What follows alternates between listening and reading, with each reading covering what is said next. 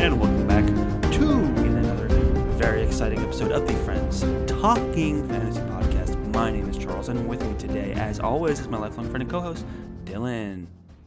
I'm ready to talk some fantasy with my friend, Charles. I am ready to talk some fantasy with my friend as well, Dylan, and not just any fantasy today, because today we are continuing our discussion of the Powder Mage Trilogy with the second book in the series, The Crimson Campaign by Brian McClellan. That's exactly what we're here to do, Charles. This should be our last episode of 2023. It is looking to beat that. Our little winter break after this, a couple weeks off before we come back at you hot in 2024. Mm-hmm. And I'm excited to get into this one. We covered book 1, Promise of Blood, a few weeks back, and we're back to get into the Crimson Campaign, a book 2 that I think probably ramps up the action and takes things to even more of a military fantasy-based place than book 1 did. Agreed. Yeah, I think this one really kind of, for me, I felt like I was more in a rhythm with this one, and I was more like engrossed in the story with this one, and I was highly entertained. I was really enjoying the characters and the world that the story is in. I was getting a hang of the world building and all that. I don't know. The reading experience just really came together for me in this one that I was kind of working for in the first one, which I still liked book 1 a lot, but I felt like it was a more natural kind of reading experience for me here in book 2. For sure. I mean, book 1, it was ambitious of Brian McClellan to flesh out everything involved, especially with the magic systems. And you've got a few different types of magic systems going on. All of them have all these intricacies and details that the reader has to take in to fully understand the story. And you're doing all of that in the middle of a pretty complicated political situation that's playing out and getting to know all of the characters. So I can see how all of that's established. We know the characters. We understand the magic systems pretty well at this point. And now we can just dive right into the story of the Crimson Campaign. I think...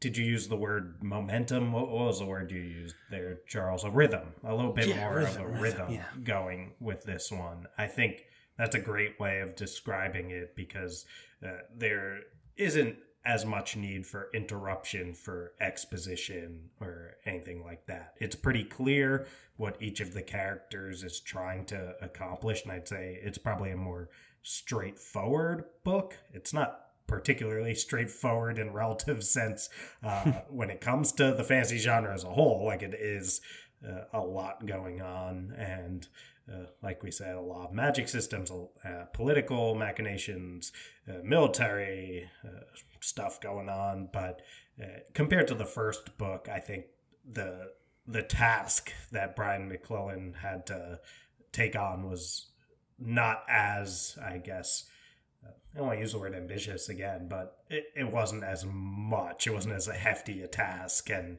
he could kind of just tell a more straightforward story to continue what's going on in this trilogy. Mm-hmm. Yeah, well said. It's definitely a lot of introductions, a lot of the trickier pieces of the world building have been kind of caught up to speed, and I think we're getting the payoff of all of that setting up in book 1 as we get into the second book, and I know it's very common in the world of fantasy trilogies to talk about the second book slump. I don't think that was the case here. I actually really had a lot of fun reading this book and going through it. But I will say, from a plot perspective, and I don't want to I know we haven't done our spoiler warning yet, but there is a lot of threads branching out and a lot of stuff left open for a third book. So there is some of that going on. But for the most part, I thought this was a really solid entry. And I may even like it more than book one. Yeah, I think I lean toward book one myself if I had to choose the two, but I think sometimes for me, the novelty of entering a new world in a book one gives it a lot of points. And then, you benefit from, like we're saying, the rhythm of already having that established, but we lose some of the wonder of like, oh, wait, whoa, what can these powder mages accomplish? Like, wait, there's gods involved in this? And like, they're real? And now all of that is like, okay, yeah, I understand that, and helps keep things moving, but also takes away some of the wonder. And that's not critique really of book two, but it's just my general experience I find with trilogies is I tend to like the first one better, just from the entering a new world. And then the third one in a trilogy, a lot of times if there's a really good ending, that makes it really memorable. And of course that leaves us with, I think, why the second book can often be a second book slump. But agreed, not really a problem with this trilogy. It's still very action packed and pacing is very strong. I think that's one of Brian McClellan's great strengths as an author is his pacing. Things are always happening, things are always moving, and a strong second installment for sure. I think it's the longest book in the series at just under 600 pages. That's like really an impressive feat for sure. To keep the entertainment level, the pacing at a high on what's considered a pretty long book, and the longest in the trilogy as well. I actually didn't know it was that long. And so I Kindled and audiobooked this one, some of each, and actually didn't know the length. And if you told me it was 500 flat, then I would have believed you. So that's credit to Brian McClellan. That's always something that we'll say is if we happen to audiobook a book or to Kindle read a book, we'll always be like impressed if we come away and we're surprised by the page length. That we always talk about Sarah El Arifi's The Final Strife, which is a fantastic book that we got the advanced copies of. So we're reading it before it came out, and it was we definitely did not know the page length. We were just reading it on Kindle. And I remember when I told Charles how long that one was, we both thought it was like a couple hundred pages shorter. So that's, and we absolutely love that book. But whenever that's the case, the pacing was really strong. Mm-hmm. Well said. I cannot agree more. Well, I think it's time to really get into the spoilers. No doubt we both enjoyed this book. The second in the trilogy, highly recommend, obviously. I think we really got to get into it, but before we can do that, we need one of your famous spoiler warnings. Definitely, Charles. Well, for those of you who haven't yet read the second book in the Powder Mage trilogy, that's the Crimson Campaign, then now's probably a good time to turn this down in your headphones, because we're going to get into the deep depths of spoiler territory. But you're safe here if you haven't yet read book 3 or finished the trilogy, because we won't be spoiling any of that in this episode. Well said, Dylan. We are now into the spoiler zone, and lots of ways we can approach talking about this book. Lots of different characters and settings and plot lines and this and that we could get into. But I think where we gotta kind of bring it first is with Tanis. I keep wanting to say, when I read it, I want to say Tomas, but I know from the audiobooks that he calls him Tanis. So I gotta say Tanis. Tomas makes him sound like he's Latin. It's one of those things, too, where you kind of have to say Field Marshal Tamis. Like, you have to give him the full... Just saying Tamis is like, wait, like, something feels missing here. It's always Field Marshal Tamas. Yeah. Field Marshal Yeah, Tamas. Charles, where should we start when it comes to Field Marshal Tamas?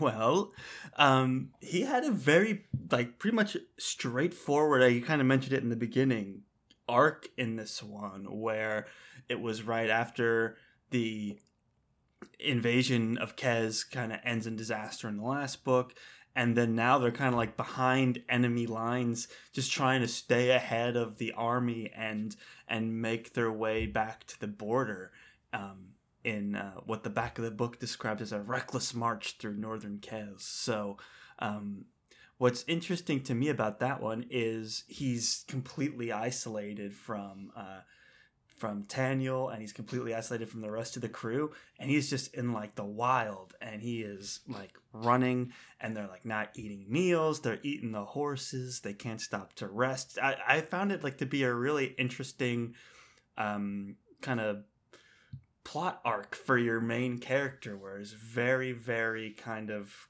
confined into, we're being chased by a greater force in behind enemy lines, we've got to stay on the move.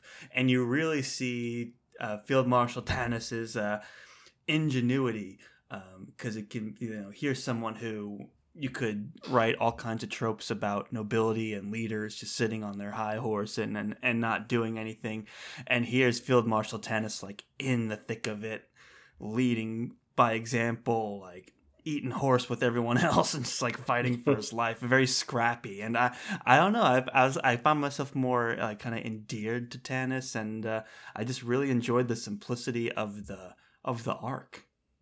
Yeah, there's a big reason why I said this was a lot more straightforward military fantasy, because Tanis's whole arc is basically like you're saying, he's behind enemy lines and he's fighting to survive. And there's a little bit of, on top of that, wanting to take down Duke Nikislaus. Yeah, that's a tough one. Nikislaus, I can't. That's a tough one for me to say. But yeah, he's still, by the end, that's a focus of his. It's an interesting resolution to that, where it was kind of grimdark feeling, where he finally gets to the guy who's killed his wife and caused him all of these issues, and we've been building this up for 2 books now, 2 pretty long books, and then he just finds him dead in a ditch, like he broke his neck and drowned. And that was very like grimdark feeling, where it's like, you don't get that satisfying conclusion there, but we get an interesting storyline with Tamas, and we get to actually see him in action, where he's most familiar is on the battlefield, because we got a little bit more political stuff with the occasional fighting going on. Yeah, I mean, book 1 opened with the coup, right? So it's just like being removed. But you don't get to see it. Right. You don't get to see like Tamas in action, or even really his powder mages doing that much when it comes to killing the cabal there. You just kind of have the Adamat point of view coming in, and it's like, we did this, like all the fighting's done, welcome to the book. And it's and it's fun because it sets up a lot, and it's actually a fantastic first chapter. But this is a different kind of book, because it's like, all right, let's let the field marshal be the field marshal here. Yes, exactly. He does kind of earn his stripes on this one. Just everyone, like, the situation is so dour, and they're outnumbered. They've got no resources. They're running out of food, and he was still able to stage like a surprise attack, and he never gave up, and all these other things. And you see him like leading his men, and with things like God, I always forget her name, Taniel's ex-fiance, Laura, yeah, when she ends up having a relationship with Olam, and he's kind of navigating that. It's interesting to see him and he like fights his former brother-in-law, and like he's working on all these things, and he's in the weeds fighting, and he's going through all of this. Meanwhile, he's not speaking to his son at all, and that's the one of the driving things of the series that I really enjoy is the relationship between Daniel and Field Marshal Tanis, because it's like, here's Field Marshal Tanis like in the weeds with everyone, going through it, fighting it out, and just Daniel's never a part of that. And so I really liked being able to round out Field Marshal Tanis' character and seeing him in action and seeing him live up to the legend, which he built up a really high legend in the last book. And I think sometimes that can be hard for fantasy authors to do. It's like, here's my badass hero. He's badass all the time. He was born badass. He'll die badass. Like, it's just who he is. But I think Brian McClellan did a really good job of making Field Marshal Tanis earn all of that badassery, if you will. Right, because the easy thing is to say, oh, we've got a history with this guy. He never loses a battle, and blah, blah, blah. He's never retreated, all this kind of stuff. But, yeah, you've got to show and not tell if you're going to dive into straightforward military fantasy, and McClellan does a great job of showing when it comes to Tanis's abilities and his strategic the way he mind. Protects his image politically, the way he pushes his men beyond like something reasonable. It's like, yes, I know we've been marching all day, but we now have to dig this ditch, because if we don't dig this ditch, we're not going to surprise them and we're all going to die. You know, so the fact that he's able to push and lead groups of people and then come out victorious on the other side, like it felt very well earned and paid off, all couched in this really entertaining military fantasy arc. I don't know, I thought it was really clever. Yeah, and how he's able to just give himself tunnel vision. You mentioned that Daniel is nowhere to be found. Tanis has no idea if Daniel is living or dead or anything like that. And it comes to his mind every once in a while.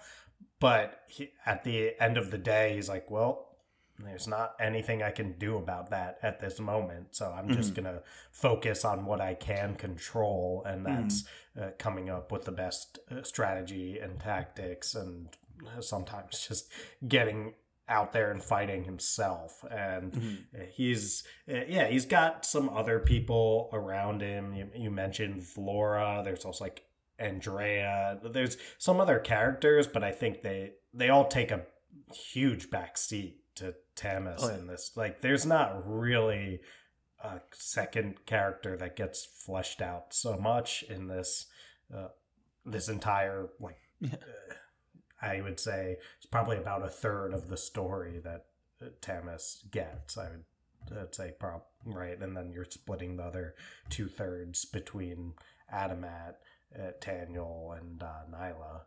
But that entire third is basically like all Tanis all the time. I possibly a slight missed opportunity when it comes to like Flora. Like, Flora is this character that we kind of think, because of her abilities and her place in the story and all that kind of stuff, that like she should be a fleshed out, like interesting, good character, but just never really quite happens. Like, I don't know. I have a few theories as to why, but yeah, I don't know. It's all Tanis all the time, and it could be a lot worse than that. Right. I mean, they do get into some, like, Tanis will try to reprimand, and then she'll rebuke it, and that's kind of shocking, you know, and she gets away with it and all these other things. There's some stuff that happens, but it all takes a backseat to Tanis and to the military action going on in that arc, for sure. Yeah.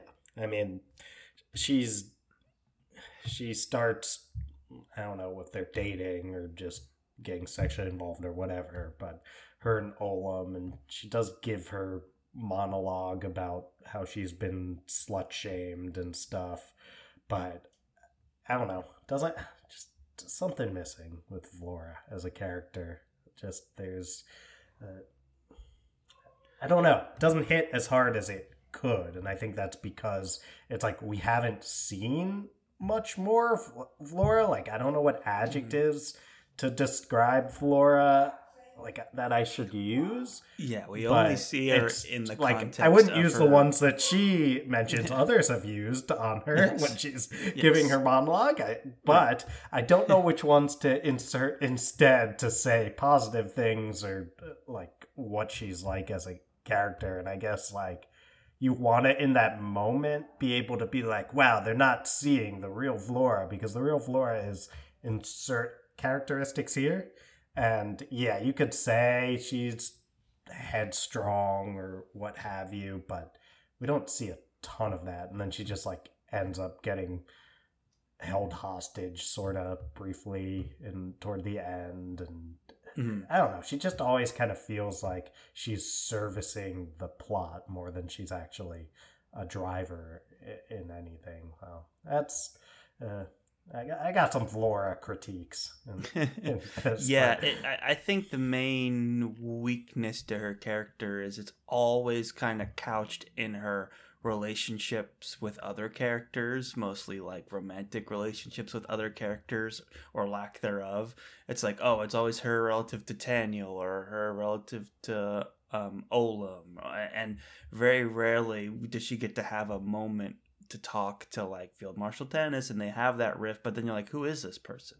Like that, so for that reason, I can see why she may be a little less developed. She's not a POV character or anything like that. Like, her behaviors and stuff are not the focus to any plot, really. Like, whether she's in a relationship with Olam or not doesn't really matter to anything. So it's just like she's just kind of around right now, and that's, fine, I suppose. Yeah, I mean, it's always just like, okay, well, she's getting involved in a relationship to Olam, but why are we supposed to care? It's because, like, Temus is mad because she was supposed to be his, like, daughter-in-law and give him grandchildren. Like, that's the focus of it. And do get, I don't want to take away from Brian McClellan. They does give her that monologue where we do get her side of things, but again, yeah, we need more understanding of the character coming into that to fully drive it home. But yeah, it's the most memorable moment for Flora. That's something. For sure. The only other part of this arc that I really enjoyed was the actual the final attack where, well, not the final attack, but the attack where Tanis sprung his trap in the trench, and when the Kez cavalry charges and all those the cuirassiers and all that are charging and fall into the pit. Yeah. I mean, it was an exciting battle scene, and it was one of these moments where like clever ingenuity and just the persistence to keep fighting pays off, and it pays off in a really great way. I feel like an honest, exciting battle scene can be a really hard thing to craft, and Brian McClellan, set a fantastic stage and delivered on the action as well. It almost reminds me of some of the Abercrombian kind of military action points that we've gotten throughout his series of, like in The Heroes or something like that. Where you're getting the excitement, you're getting the energy. It's kind of a balance of entertainment with some of that grimdark kind of blood and guts and action in there, like the details in which he chooses to present the battle in. So I it was exactly what we said before. It's like, it feels like our home, in terms of the kind of fantasy that we like to read, of being big Abercrombie fans and all that. It just felt like, oh yeah, I'm back into my comfort zone here with these kinds of stories. Definitely. We're back in our comfort zone. Tamas was back in his comfort zone, and all was right with the world in those chapters. Bayon was an interesting character too. But who's out of the comfort zone? Who's out of their comfort zone during pretty much all of this book, I would say, is Taniel. Taniel is just fish out of water in basically all the scenarios. Like, it starts obviously with him trying to numb all his pain in the Mala Den, but then quickly, he's out of his comfort zone with how Kapol is trying to hit on him, and he doesn't know what to do because he's kind of for a long time thought of her as more of a someone to protect, almost I would say like a little sister sort of thing, or even daughter was the way he was seeing her. And then all of a sudden then there's this like romantic element coming in that is primarily being driven by Kapol. She's like on his lap and he's like, I don't like how this is making me feel right now.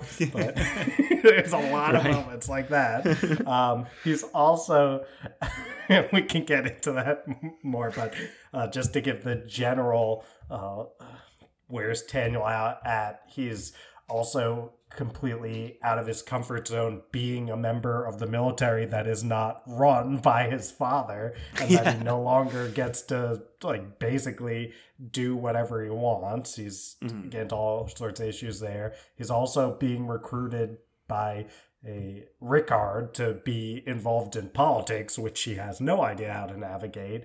So it's just a whole lot of Taniel being like, all right, he's out of his element in this entire book. Yeah, and that it was interesting to kind of compare his kind of separation from the army, and I come back to the relationship with his dad, which they were never really that close, but you get to see how Taniel's role in the army was really like how he saw his relationship with his father, and when all that was taken away, he really collapsed. And I thought that was cleverly done by Brian McClellan. He never straight up was being like, oh, see what I'm doing, but he was definitely building the character of Taniel as someone who finds like meaning and direction and purpose in essentially killing, but then you can see like his loyalty to the army, his feelings for Karpol, like his really how it's all wrapped up in his daddy issues as well. It's kind of really interesting to see him hit rock bottom and climb his way up in this book. Yeah, and also to navigate those daddy issues with the fact that everyone's reporting that Field Marshal Thomas is dead. And it's like in tiny font, presumed. Field Marshal Thomas is presumed dead. Field Marshal Thomas is dead, asterisk, flip to the end, bottom asterisk, presumed. Yeah. But there's a lot of that to go around as people dealing with the presumed death of Field Marshal Thomas, and it's a confusing time for Taniel, because I think it's one of those things where he's like, even if I didn't really like my dad that much, like he can't even really process the idea that this like superhero of a man could die. And it's interesting to see him try to deal with the emotional and grief related fallout, in addition to, of course, the very literal issues that, like concrete issues that happen because Field Marshal Thomas has been protecting him this entire time. Protecting him and also just like using him as a tool. Yeah, sure. But also, Taniel wanted to be used as a tool maybe more than he realized. Like, I think he liked it at the end of the day, right? Sure, don't we all? But he also was, I think he liked his head to think like, oh, like my dad's always just using me as a machine to kill people. And then as soon as his dad is out of there and not able to do that, he's like, I liked it a lot better when my dad was using me as a machine to kill people.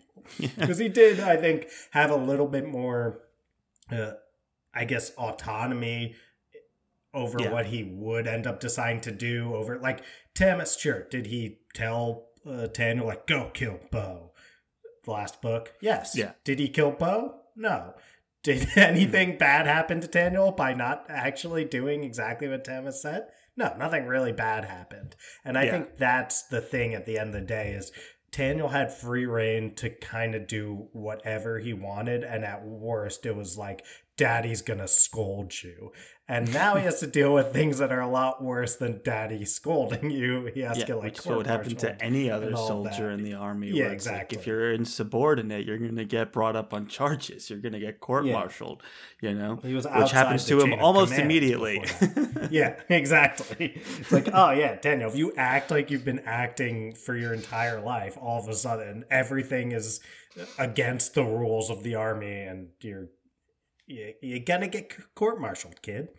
Yeah, and it's good to see because you when you compare it to Field Marshal Tanis's arc, where he is large and in charge and living up to the legend in a lot of ways, and then you get to Taniel Two Shot, who is also kind of a legend, but you see he's not quite at that level of like being in command, like assuming command and all that other stuff. He's just kind of still early in his career, and he's still bumbling through the politics, and he thinks he can just bulldoze over generals, and it's not working out. So it's kind of fun to watch him and see if he'll kind of live up to his dad's reputation or not. And some of these challenges I think were really interesting because it's him having to navigate authority and him having to navigate politics. And even though all the common soldiers like him and he could potentially rally people around him, he's still a little bit hot-headed. He's still being a little selfish. He's still not, acknowledging people around him. And that's causing major rifts in his place in the army. So I thought all of those challenges were really well composed to develop his character. And sometimes it's like, oh, here's the character, and they're being chastised by an evil person in charge, but that really wasn't the case. Like you're never quite sure with General Ket, like if she's like an evil person like Professor Umbridge in Harry Potter, or she's like torturing Harry just for like power tripping and being fun about it. But General Ket's like, no, I love the government more than anybody, and I take my position very seriously, and these are my troops, and this and that. And it was an interesting approach where, at least in the beginning, you're not sure, like, she's got a point. Taniel is being insubordinate at every stage, and just because he thinks he has a better idea to charge the enemy all the time, it's he's only seeing one part of this massive military campaign. Yeah, let's be real here. Daniel Two Shot's legend is based off of the fact that he can shoot real good. And twice. He's not really developed a reputation for incredible leadership or strategy or anything like that. It's like, oh no, this guy shoot real good. And that's trying to God in the face. Twice. And it's kind of like, in no way does he stop having that part of his character. He is still shooting real good and killing people with relative ease and privileged and all that kind of stuff. Wardens, like, if anything, he gotta level up in some way by whatever happened to him by nature of his interaction with Kresimir. Like, he became some sort of god-touched creature that is different from just being a powder mage. So he's doing some things that are pretty incredible. Like when he kills they have this added element now to the magic systems, which is they call them black wardens, right? Which is the powder mages turned into wardens, and he's able to kill them. That's pretty hard to do. He kills them in pretty intense fashion, doesn't he? He tears one one of them. He tears the throat out of the person. Right? Yeah, he, pretty tears metal. Their jaw off and all this kind of stuff. But he is full badass in that realm. But we see the ways in which he can't really figure out how to just shut his mouth and play his role. And we also see him have to deal with some pretty intense stuff, including, I think, what what made him, no, you know, he tore the jaw off of. He tore the jaw off of one of the people who came in where they were like trying to, like he comes back to his tent and like Capole is just like laid out there, and they presumably were going to try to rape her, and then Daniel just like kills everyone in a he went berserk mode. Wacky way. But anyway, that's Daniel. We get more Capole. That was an unfortunate incident for her, but I guess didn't end as bad as it could have. And right, she also gets some pretty epic moments where at the end she's like created all these different dolls and she can essentially control an army. That's pretty intense. Yeah, no, that was another exciting moment where Daniel goes off to try and get blood from Kresimir. Yeah. And when he escapes and he jumps in the river and Kresimir just picks up the whole river and brings him back in. It's like, well, so much for the escape. Like, I don't know what he was planning to do there. But the looming threat of Kresimir was always kind of interesting. And always searching for the eye behind the flintlock and all of that. And he's just kind of unhinged. But the part at the end where Capole just like throws up like like 1,000 dolls, thousands of dolls, right. And then Daniel just starts shooting them, and they like then army guys on the ground would just explode. It was like pretty exciting stuff. And then you really get, because you're always told like, oh, she's a powerful sorceress, but now she's like doing stuff at a much higher magnitude than we've ever seen her do before, which made for a very exciting climax of this book. Yeah, we also have Kresimir and Mihaly. Like we got a god showdown in this one, and it's not entirely clear what happens, but the result of it is we get this huge blast, and then we've got just Kresimir there, and Mihaly is nowhere to be seen. And we know that Mihaly came in and he was like, well, Kresimir is losing his mind because you shot him with some messed up bullets in the There's brain. A bullet lodged in his brain. It's kind of aggravating.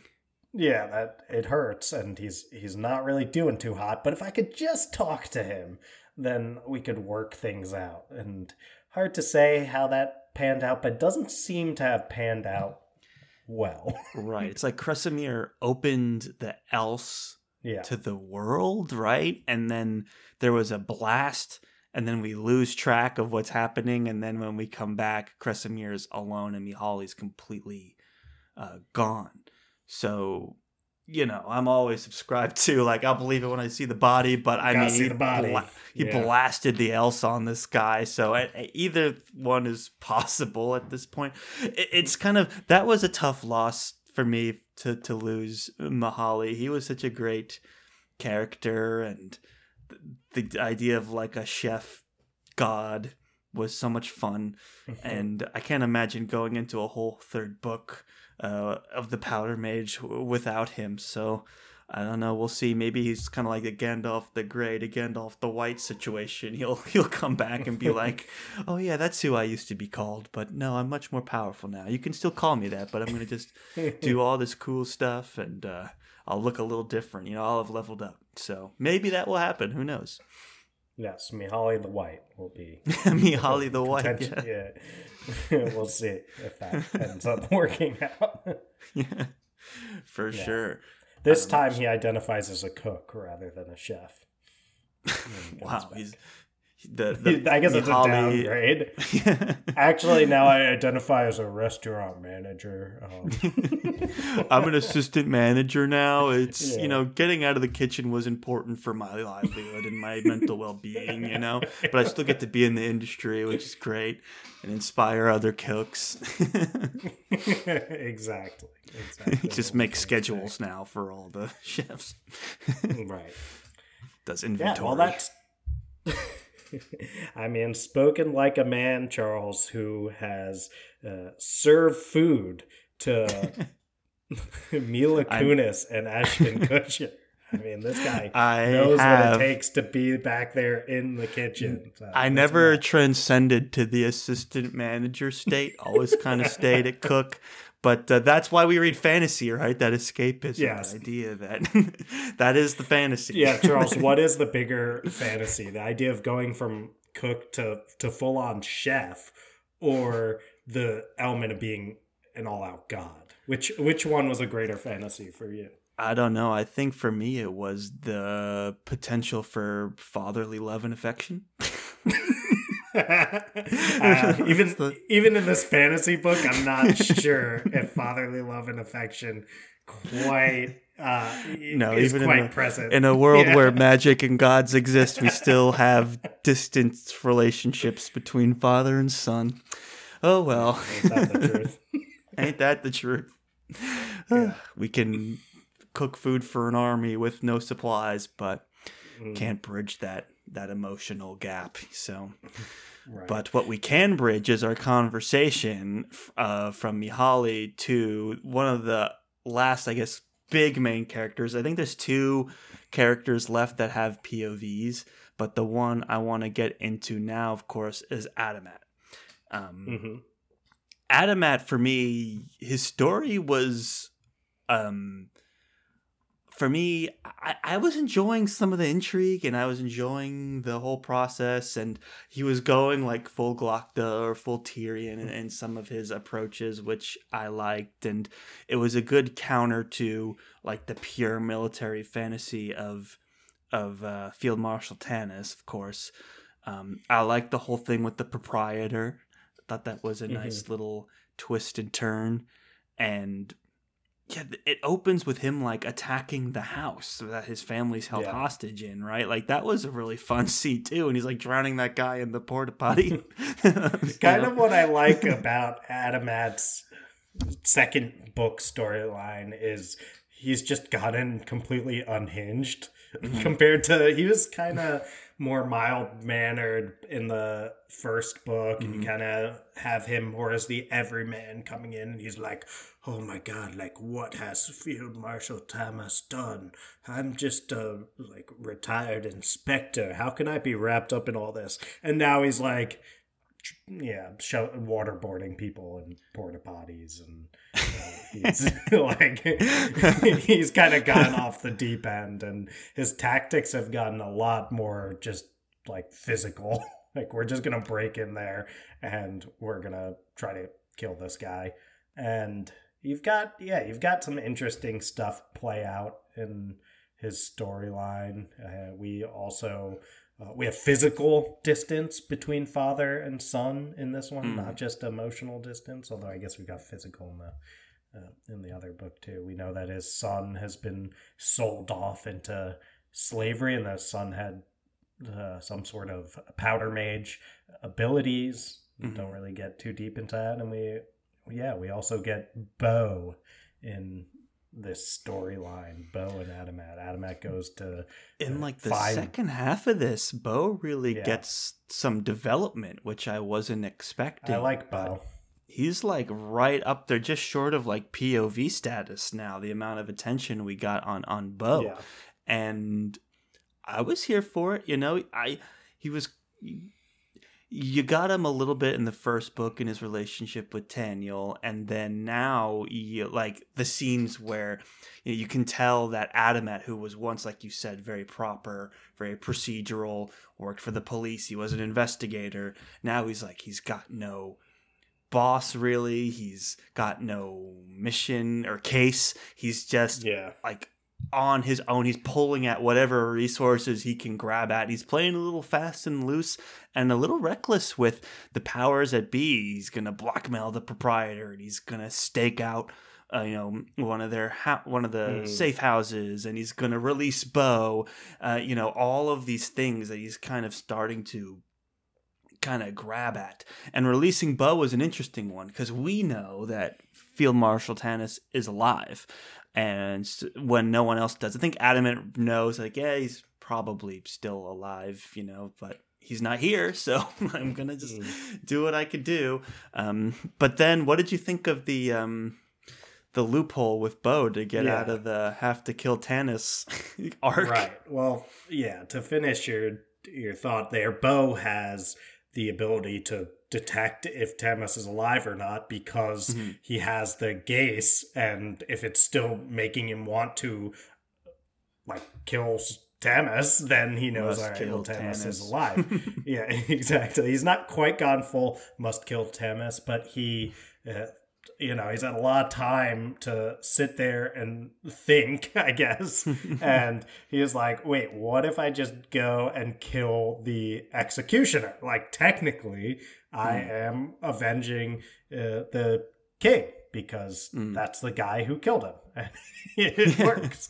And it's like, I think that's some of the charm of Brian McClellan's writing is he'll just have moments like that. And you're like, oh, that's pretty clever, but that resolved that a lot quicker. Like, I thought that was a really big plot point, and now that is resolved, and it's it reminds me of the moment we talked about. It was such a huge deal in book one. Yeah, right.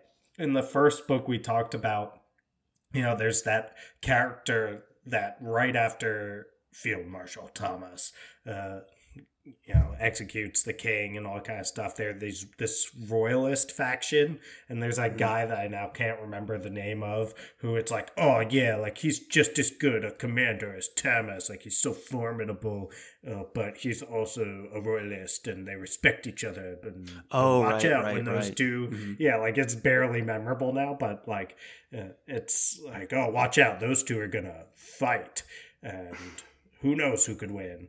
And you think this is like, all right, there's going to be a through line throughout the whole book now. And then that guy just gets killed in an explosion like really quickly, and that whole thing is resolved. I don't know. McClellan has a habit of kind of subverting your expectations in some of these things. Right. And this one was kind of funny. And it's like, I guess it does make sense. Like, how's the charm going to really discern between like who was responsible versus who literally murdered the person? So it's kind of like, what? I buy it. Right. That's pretty good. And if we're going to bring Bo into the mix, like, we can't be constantly having to be like, oh, he's suppressing the urge to kill. Like, and then now Tim, like, it doesn't work. So it's kind of a fun, grim, dark moment. And then they do the whole thing where they go to the guy's house. You have no idea what's happening. He's like bringing the guy out and then kills him all of a sudden. And then he's like, oh, it worked. It's like, I didn't know if it would work or not, but I thought it was worth a try. Right. We didn't get full Bo Manchurian Candidate, unfortunately, like end of Zoolander, like... End of must kill where he has to kill the prime minister, like, of Tibet or whatever. But why male models? God, I haven't seen that in a while.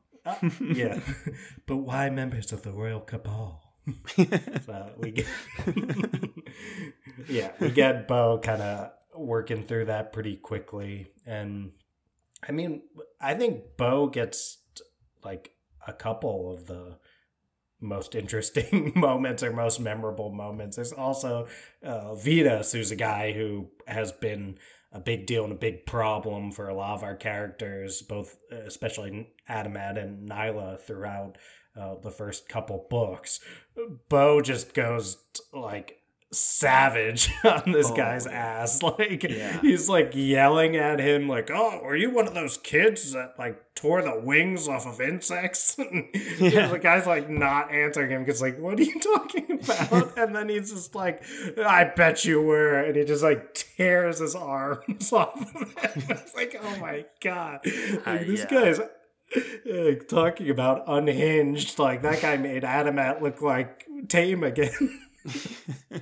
Yeah, Bo's an interesting character because he's very charismatic and he's saving the day and he's young and he's, friends with Taniel, but he's also like got this unchecked power about him, and has no problems killing people and just torturing certain people, and maybe they deserve it from time to time, but it's definitely that grim, dark mentality. And that torture scene was pretty wild stuff.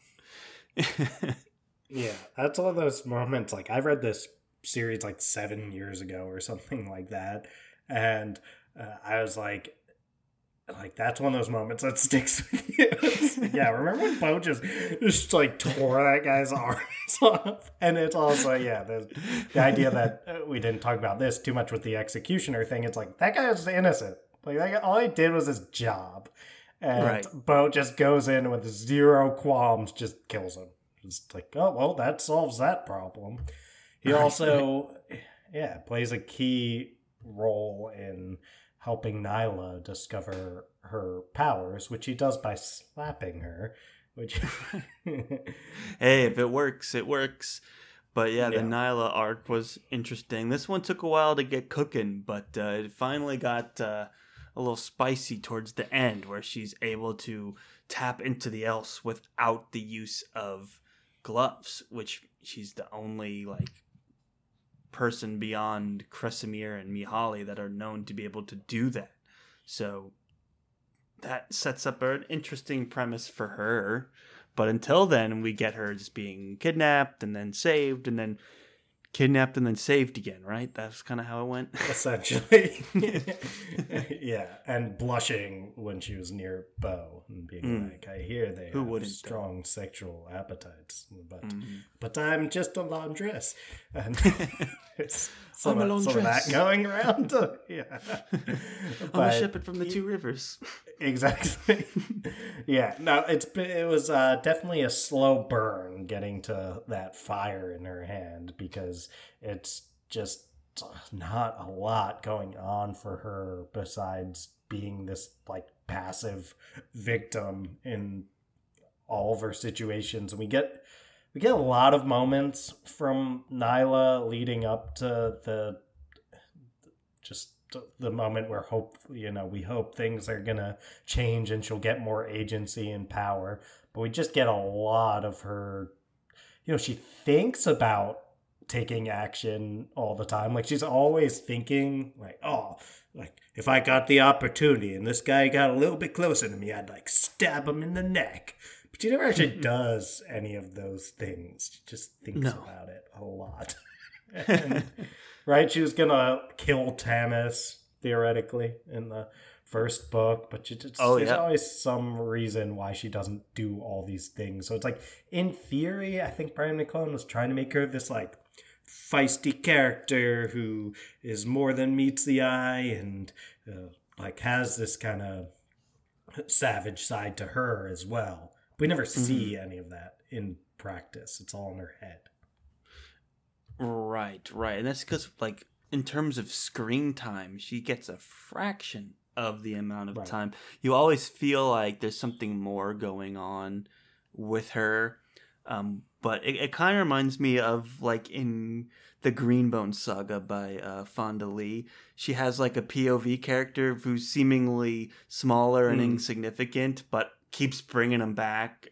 And he keeps somehow just affecting the trajectories of these greater than godlike characters when he's just this small insignificant person who just stumbles into some of these things. And it's not quite that vibes with her. I was getting some of that. I'm okay, she's got a lot less screen time. She's the laundress and she's just always around at these influential people. At some point she's gonna tip over and kick off something bigger, and whether she's actually a powerful force or just another common person that did one thing that changed this huge trajectory of history, I wasn't quite sure where it was going to go. Yes, she saved the royal heir, and maybe that will have implications further on down the road. It had nothing to do with this book, really, beyond the fact that that character is still around. But it doesn't matter, really. But now that she can do magic, it seems like she is going to have a much more prominent role in the next book, and it's not as much as even the most common person can change the course of history. I wasn't sure which was going to happen, Right. It's well, actually, the common person cannot, but maybe now that she can shoot fire from her hands, she can. They can when they can shoot fire from their hands. How quickly we turn from a laundress to a privileged. Right. That's Especially a very compelling attribute. Compelling quality in a person. She can do it without gloves, which is the sort of hanging thread that you're like, ooh, I guess Brian McClellan is adding more to this magic system, and it's something strange and something that even Bo is like, wait, what's going on here? But Bo is pretty hard to really take aback. He kind of goes with the flow. He's like, oh, that's interesting. But it's something that no one seems to be really familiar with how it works. But yeah, the character you mentioned, the Greenbone Saga, it's interesting. I could see how that is how you think, oh, maybe this will play out for the first couple books until this moment. But yeah, that character was an agent of chaos that was just like causing some of the most dramatic events in that series. And Nyla, just by kind of bumbling around, not by any sort of political scheming. It's just like, by being a chaotic person, you just stumble into the lives of these people, which was kind of where this was going. She found herself in the same room as Adamant, and the same room as Field Marshal Tanis, and like all these other influential people. But so far, it's been building up to now you can do magic in a unique way, and they kind of tease that the gods there's more to them than just like, oh, they're gods. That's what they do. It's like, well, they may just be really magical people, like that, like if you want to call that a god, fine. Mihaly has mentioned that a couple times. He's like, well, it's more complicated than that, but to make it easy, let's go with god. And you wonder how someone like her can exist, because this book is very much a hard magic system with some soft magic system elements. So you think that Brian McClellan very clearly has a reason for why she doesn't have to use gloves and everyone else does. It just hasn't been revealed yet. The code hasn't been cracked. So I'm curious to see if I can start to put the pieces together in my own brain. I know he's cooking up something. This guy went to the school of Sanderson for writing. He's got the hard magic in there. So I know there's something it's got to do with Mihaly and Kresimir. I'm almost certain of it. Just don't know what that is yet. Yeah, I mean... But with the grimdark elements, it could be anything. Brian McClellan's proven he could do anything at any time. Right, yeah. He's definitely full of surprises when he wants to be, and he'll take routes that are different than what Sanderson would do because, like you said, the grimdark elements, I think Sanderson at the end of the day, while he will put some pretty dark content into his books at times, like there's just a certain level of optimism and hopefulness that just kind of will pervade his books even when things get low. And I think it's kind of, McClellan is kind of in between that and, let's say, Abercrombie, who is just like, well, even if there's a glimmer of hope, like, don't you worry, the darkness will find a way through and destroy all of your hopes. The darkness will find a way through? I'm saying in Abercrombie's books. Like, right. Yeah, so I'm saying I'm saying McClellan is in between that kind of Abercrombian attitude and the Sandersonian attitude, which is more that the hope will peek through the darkness. And I think that makes him a wild card when you're reading this series and you're like, I don't know where this is going to go, but I think you do have to have that trust. Like you said, he's from the school of Sanderson, and when it comes to the methodical way of plotting and coming up with ways to deal with the conflicts and provide a satisfying conclusion to them, I think McClellan has probably built that trust for you at this point. And I think he's done for me as well. That's well said, Dylan.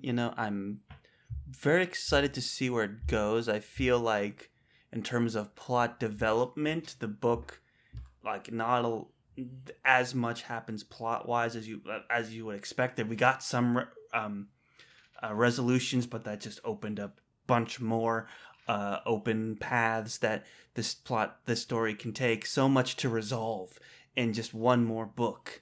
And so I'm really excited to pick it up, and I'm just planning to get right into it. We've got 2 weeks for the holidays here. I definitely plan on destroying book 3 during that time, and who knows what else we'll read in the meanwhile. But yeah, I'm curious to see how he if he brings any answers to what some of these powers are, and if there is any end to this war in sight, because it feels like there's still so much to go and so much to resolve. So, and as you said, he's got Sanderson, but he's also got really classic grimdark weaved in. You don't know what to expect or where he's going to go with it. So it's very exciting, and I was thoroughly entertained by the book, and the readability of it was really high, and I can't wait to get into the third one. Yeah, certainly a readability that falls into that Sanderson camp with the prose is not trying to provide fuller-ish or like impress anyone with turns of phrases that are purple in their nature, but it is going to at the end of the day serve the telling of a fantastic story, and I think that's how Sanderson does it and how McClellan does it, and I think that in this case it serves a gritty military fantasy extremely well, and the Crimson Campaign definitely living up to that name. A lot of crimson in terms of blood and a lot of campaigning, so you're not going to be shocked by those kind of elements, but you might be shocked by the place that Brian McClellan takes them. But Charles, we'll have to see where he's going to take them in book 3, because I think we've kind of said our piece on the Crimson Campaign. And next up, we sure did. And you did insist that we read all 3 books, so I'm curious to see, where that's going to go for us. But you made it very clear that if we're going to read one, we got to read all 3. So I mean, you got to see why at this point, right? This is kind of a... Yeah. I mean, book 2, I would say better than book 1. I have no problem saying that. I know you kind of disagree, and I understand that. But for me, my experience of reading, I'll say, was better in this one than the first one. The first one wasn't bad at all. I just felt myself being a little like... Wait, there's wardens. I'm just picturing like a bunch of Frankensteins running around fighting. Like they are. like wearing top hat, like a Frankenstein combined with Abe Lincoln. That's what I'm picturing when I see wardens running around. Like they got the top hats and like the green skin, and they're kind of all Frankenstein together, but they're tall. This is like a really. But anyway, I'm interested and can't wait to see how it all wraps up. So I think, Dylan, there's not much left to do here. Any final words before we go into the outro? My final words are just, let's get that sweet, sweet outro music pumping, Charles. All right, here we go. Thank you, everyone, one and all, for listening to yet another very exciting episode of the Friends Talking Fantasy podcast. If you like what you heard today and you want to support the show, go give us some love over on the socials. That's at the FTF Podcast on Instagram and at the FTF Podcast with a number 1 at the end on Twitter. Now, Dylan, if they like what they heard today and they want to support the show even more than following us and engaging with us over on the socials, what can they do? Toss 5 stars to our podcast, which you can do over on Spotify. Just 2 clicks at the top of the Friends Talking Fantasy podcast feed, and it helps us so much when you do that. You can also rate and review on Apple Podcasts. When you write a review, you say nice things about us, that always puts a smile on my face and presumably on Charles's face as well. Much like Tamas presumed dead, Charles presumed smiling. Presumed has been confirmed. Right. Smiling has taken place, and that's because of all of you. Thank you all so much for listening all the way to the end. In the second book in a trilogy, man, you guys are awesome. Thank you. Have a happy end of the year. We'll see you in 2024, right? There we go. See you next year. See Isn't it you next annoying when people do year. that? Oh, another Like- year in the books, as they say, huh? In the books, because we talk about books. in the books. So we hope But you just have a listening is more than enough. I think it's that. Always more than enough, guys. Thank you, thank you, thank you. You guys are awesome. And as always, go forth and conquer, friends. See you next year.